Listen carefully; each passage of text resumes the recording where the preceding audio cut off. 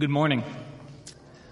I'm Tony LaRose, and today's scripture reading will be from the Gospel of Luke, chapter 24, verses 13 through 35.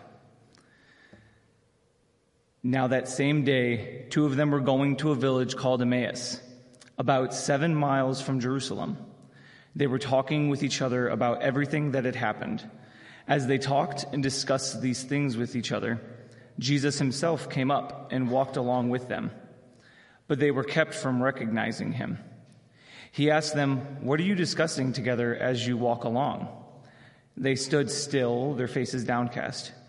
One of them, named Cleopas, asked him, "Are you the only one visiting Jerusalem who does not know the things that have happened there in these days?" "What things?" he asked. "About Jesus of Nazareth," they replied. "He was a prophet, powerful in word and deed before God and all the people. The chief priests and our rulers handed him over to be sentenced to death. They crucified him. But we had hoped that he was the one who was going to redeem Israel. And what is more, it is the third day since all this took place. In addition, some of our women amazed us. They went to the tomb early this morning, but didn't find his body. They came and told us that they had seen a vision of angels who said he was alive. Then some of our companions went to the tomb and found it just as the women had said, but they did not see Jesus." He said to them, "How foolish you are and how slow to believe all that the prophets have spoken. Did not the Messiah have to suffer these things and then enter his glory?" And beginning with Moses and all the prophets, he explained to them what was said in all the scriptures concerning himself.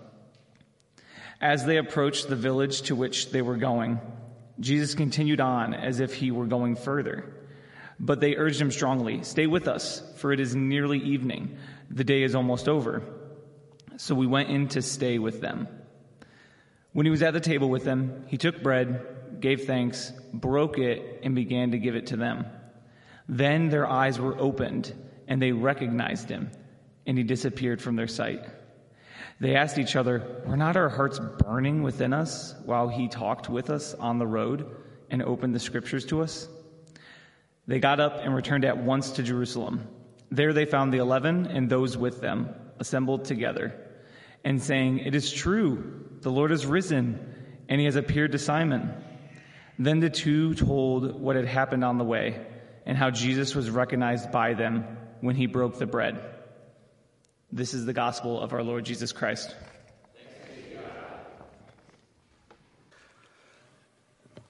Would you pray with me once again this morning? Jesus, this morning we have sung about how much we love you and how we resign all the follies of sin and choose you instead. Father, that is definitely our intention, but you know how strongly sin pulls at us. So we pray that this morning, as we open your word, you would enlarge our vision of your glory, of your Son's glory, and that through your Spirit, you would stoke the flame of joy in us so deep that sin will lose all of its luster and we can follow wholeheartedly your Son, Jesus Christ. We pray this in Jesus' precious name. Amen. So let me begin with a question. What has been the worst day of your life? Maybe it was a diagnosis. Maybe it was a phone call letting you know of a passing of a loved one. For me, I remember the worst day of my life was when my oldest son was about 2 years old, maybe a little younger than that. He started having seizures on a Sunday morning, and we had to take him by ambulance to a children's hospital in Pittsburgh. We were living in Pennsylvania at the time. And he ended up having 6, 7, maybe 8 seizures that day. That was a horrible day. Now, luckily, it was just because of a virus in his body, and there was no lasting repercussions. But at the time, it felt like a horrible day. Another question, what's the best day of your life? Maybe it was passing your entrance exams. Maybe it was getting married. Maybe it was the birth of your kids. I'm married, I've got 3 kids. I don't know how I'd rank them, at least publicly.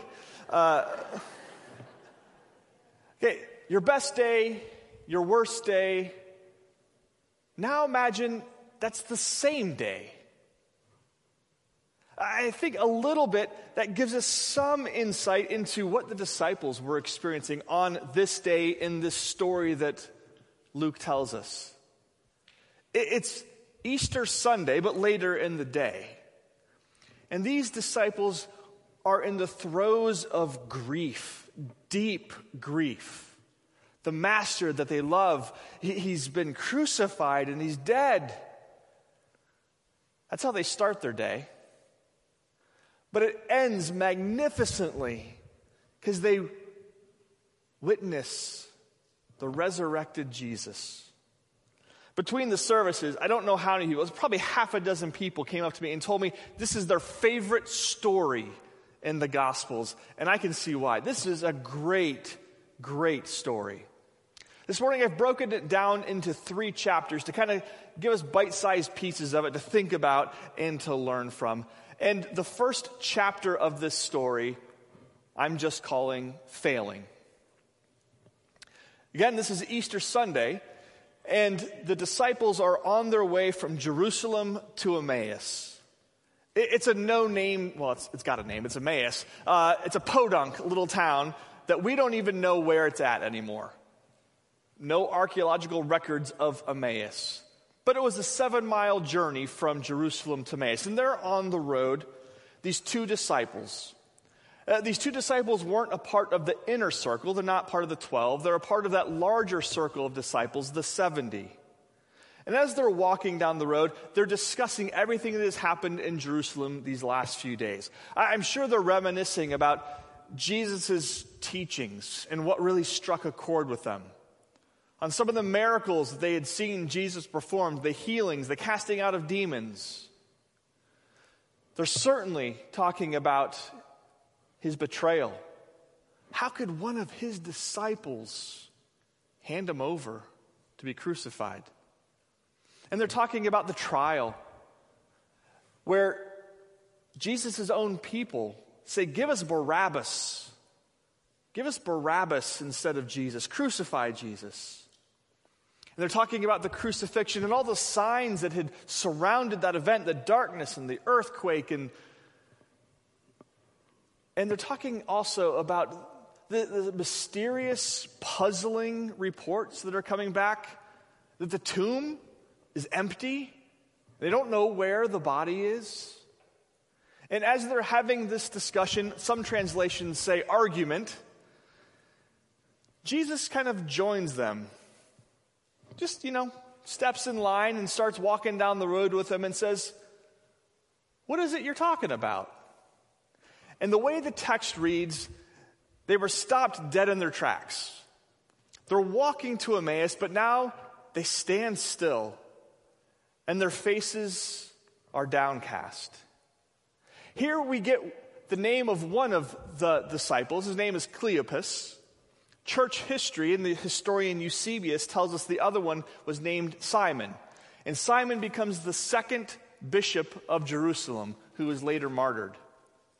But Cleopas says to Jesus, are you the only one who's been visiting Jerusalem and doesn't know about the things that have been happening? There is a delicious irony in that, isn't there? Are you the only one who doesn't know about Jesus? Jesus? It's beautiful irony. And I hear in those words from Cleopas, if I'm honest, an echo of some of my prayers. Jesus, do you even know what's happening in my life right now? Jesus, do you know what's happening in the world? And of course he knows. He knows better than we do. He knows all. But Cleopas goes on to retell the story. Jesus says, well, what things? And Cleopas goes on to retell the story.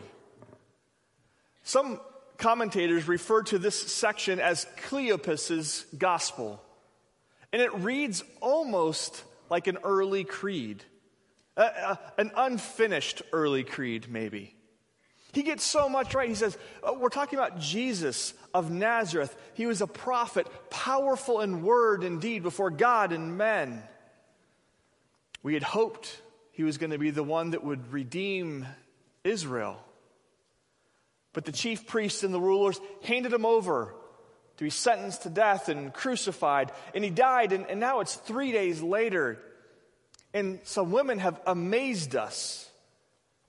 In other words, it's unbelievable what they're saying. They went to the tomb, but it's empty. We don't know where the body is at.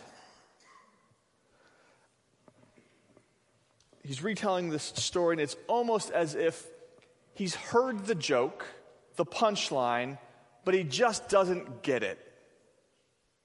You think, you're so close, Cleopas. Look again at his words here. He says, it's now the third day. And you want to say, and? What did Jesus say was going to happen on the third day?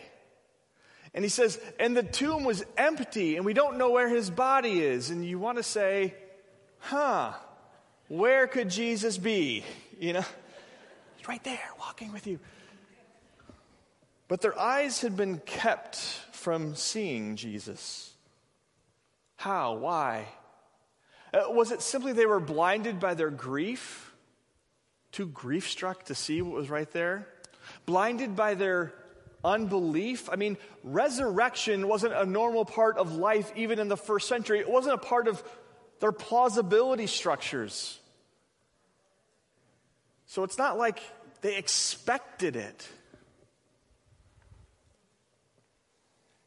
Or were they kept from recognizing by an act of God so that the unveiling of Jesus later would be all the more sweet?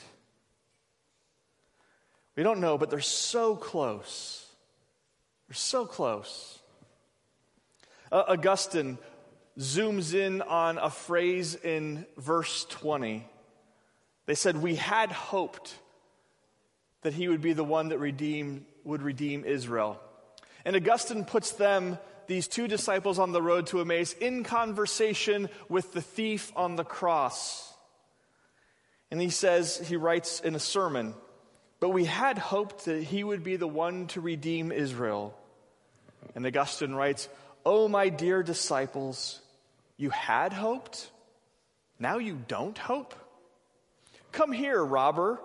Give the disciples a lesson. Why have you given up hope? Just because you have seen him crucified? Because you've looked at him hanging on the cross?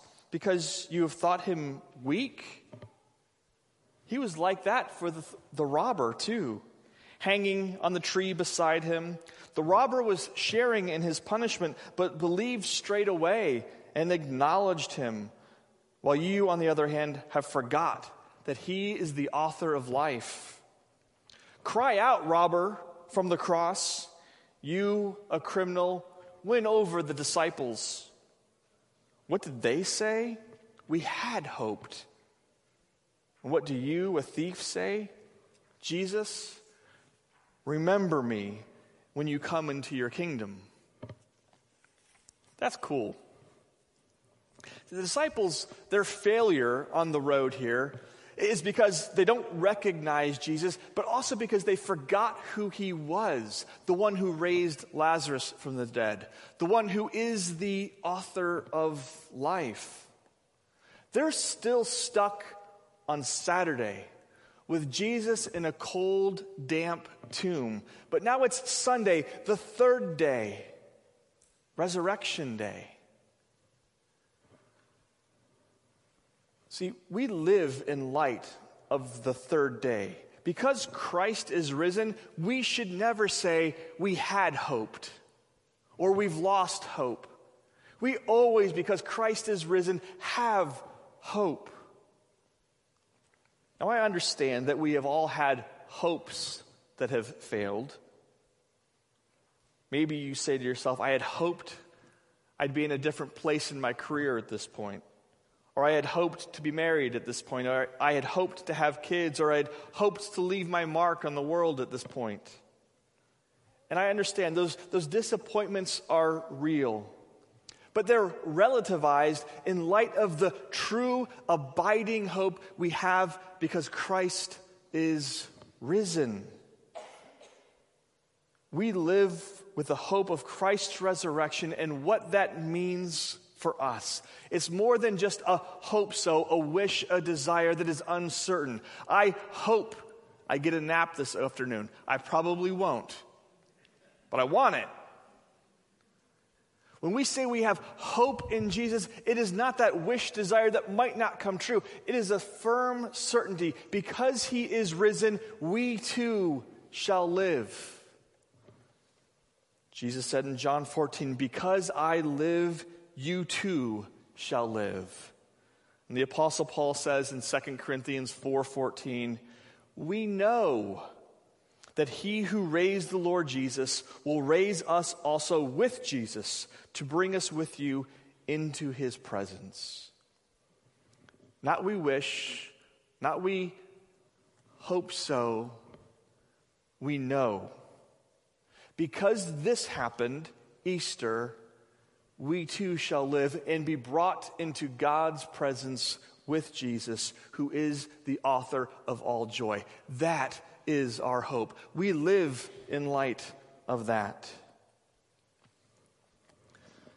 The disciples, chapter 1, failed to recognize Jesus, failed to live in light of the hope of Resurrection Sunday. I will cut them tremendous amounts of slack because I would have failed too.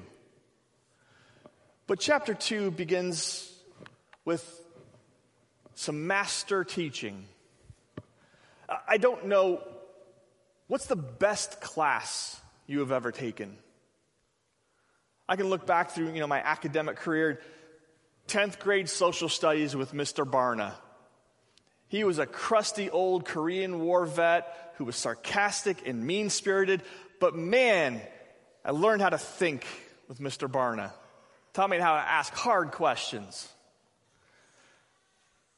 In college, senior seminar on political thought. Loved that class.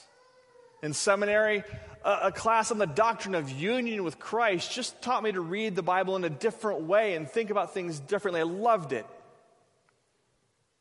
I would trade all of those classes in every degree to sit with Jesus for this class.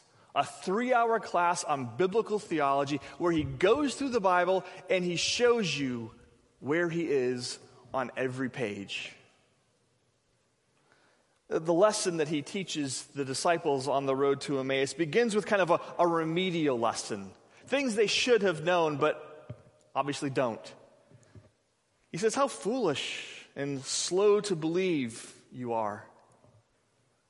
You should have believed the prophets. You should know these things. Their ignorance is a culpable ignorance.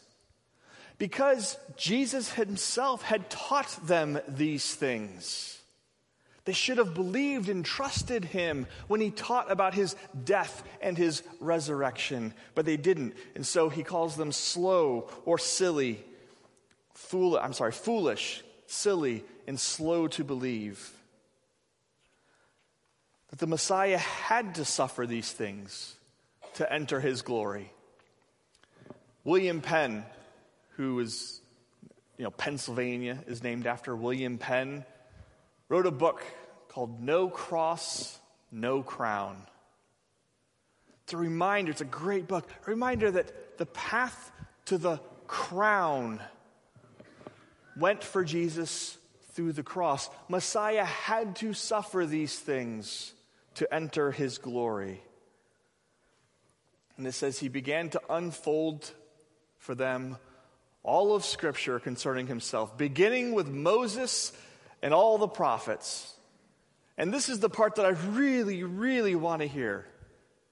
I hope there's a recording of it when we get to heaven. Where did he go first? Genesis 3? And the promise that comes right when sin enters the garden. The promise that God was going to raise up a seed of Eve who would destroy the work of the serpent, crush his head. Yes, he would be wounded. He would have his heel struck, but he would prove victorious. Is that where he started? Did he go to Exodus and the Passover lamb and how the people of Israel were safe from the wrath of God and safe from death as the angel passed through Egypt because they were under the blood of the Passover lamb? Did he go into Leviticus and explain to them the Day of Atonement and what it really meant? Explain to these Jewish disciples the Day of Atonement and what it really meant. It pointed to him, the ultimate sacrifice that would make peace with God. Did he go in and talk about temple and tabernacle? Where did he go to explain? Maybe he went to Isaiah 53.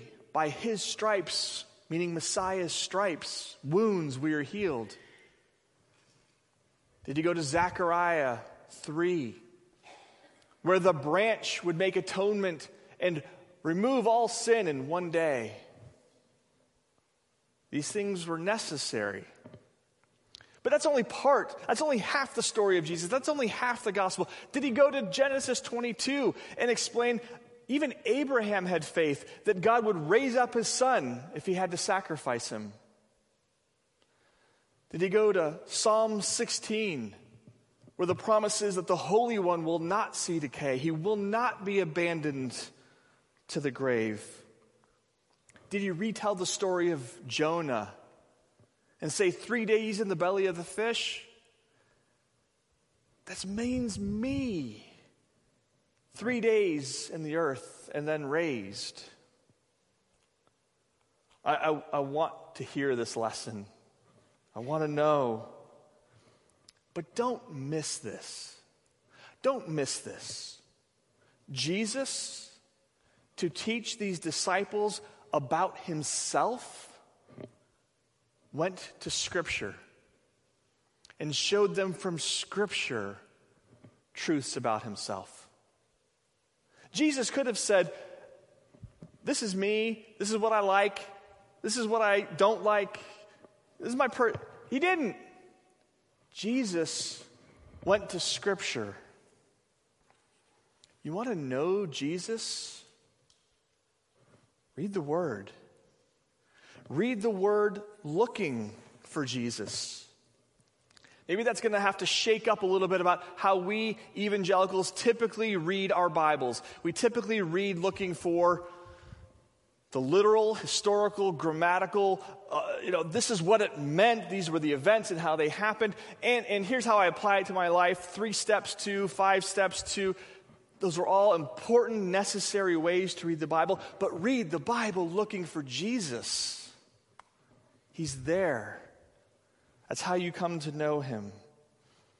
Jesus on every page. Where a promise isn't just a promise. Where a lamb isn't just a lamb. Where an altar isn't just an altar. Where a priest isn't just a priest. A king isn't just a king. They're meant to point us to Jesus. What a privilege that we have the same word that Jesus used to teach about himself. You want to know Jesus? Go to the Word. The class probably lasted about 3 hours. That's how long it takes to, at least for me, to walk 7 miles. Maybe I'm a little slow. But at the end of the class, the disciples were left wanting more. That's the way a good teacher always leaves the students, right? Hungry for more. And as they approach Emmaus, the teaching turns into eating. They say to Jesus, it's almost evening, just stay with us. Just stay with us.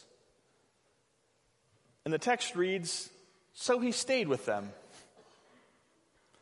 That's a really simple sentence that maybe we just pass over. They asked, so he did. Jesus, stay with us. And so he did. Invite Jesus to be a part of your life. Make room for him in your day, in your heart. When's the last time you prayed, Jesus, just linger with me a little bit longer in prayer here? Jesus, just teach me a little bit more this morning in your word. I will confess, and I know I'm not alone.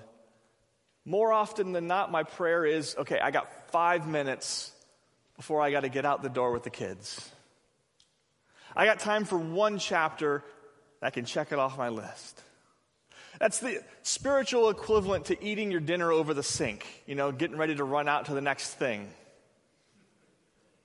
Better than nothing. But sometimes just linger with Jesus.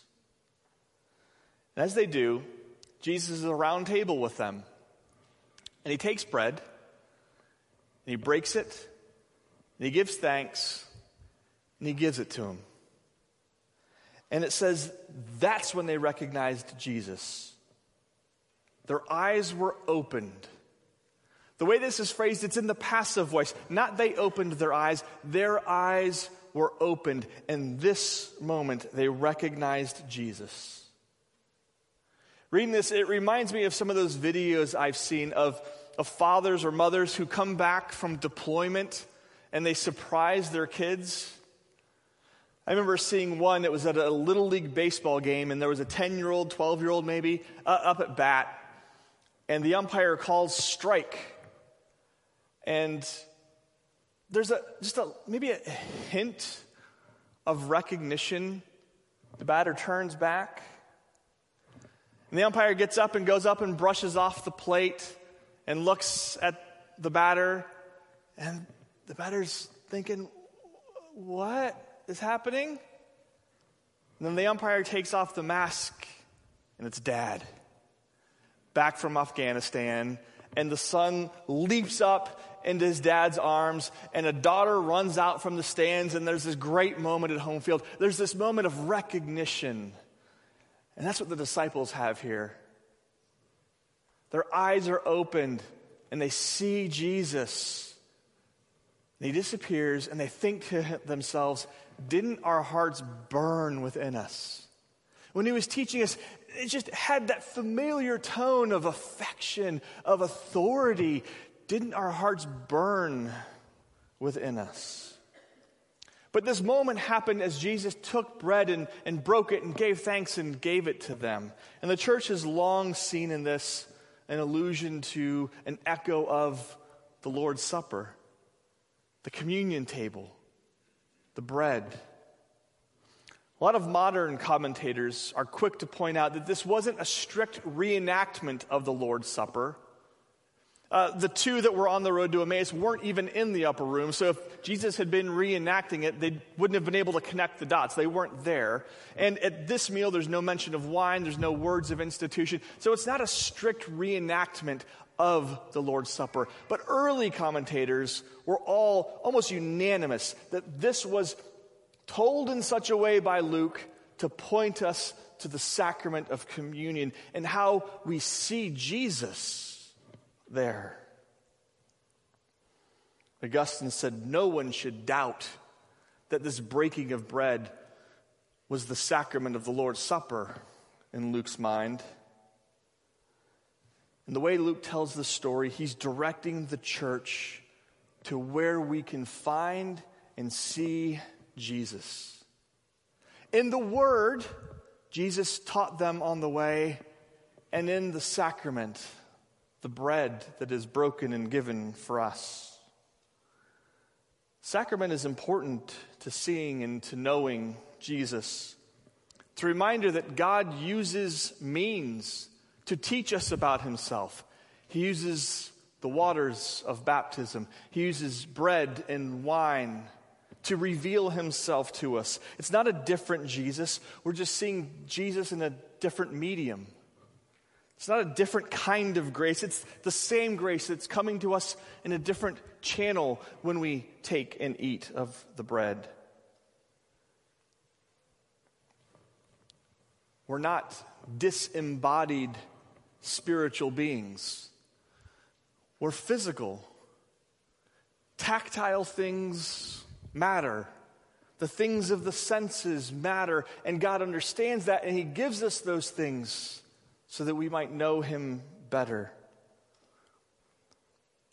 The visible things, bread and wine, move our affections.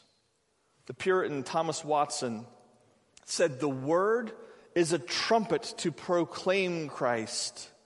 The sacrament, a glass to represent Him." Think stained glass.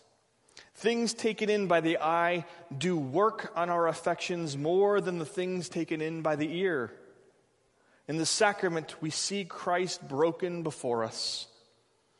And Christ's body broken is the only comfort for the broken heart. It was in this moment of Jesus breaking the bread and giving it to the disciples that they see Him. They recognize Him, and their hearts burn.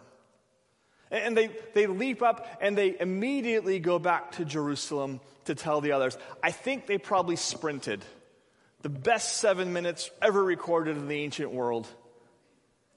They were carried on by the Spirit and by that joy. We have seen resurrected Jesus. It's true. And they go back and they find the disciples in that upper room, the 11, and they tell them, and they say, yeah, Simon saw Him too. Our hope is true. Christ has been raised. And with a couple questions. Have you seen Jesus? Has your heart been strangely warmed by the preaching of Jesus, by the Word of God, by the sacraments? If not, ask God to open your eyes so that you can recognize Him there. That is a prayer God loves to answer. He wants us to see Jesus. And in seeing Jesus, go out with joy and tell the world He is risen. He is risen indeed. Would you pray with me? Father, we thank You. We thank You for slow disciples that we can learn from. It makes us feel better about how slow and dense we are.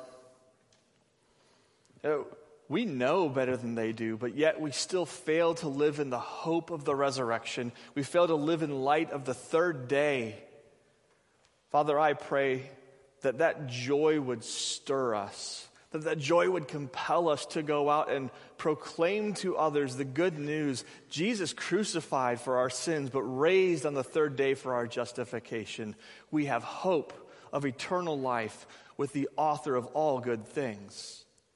Father, we pray that that love that we have for Your Son would compel us into acts of service for the world which He served. We pray this in Jesus' precious name. Amen.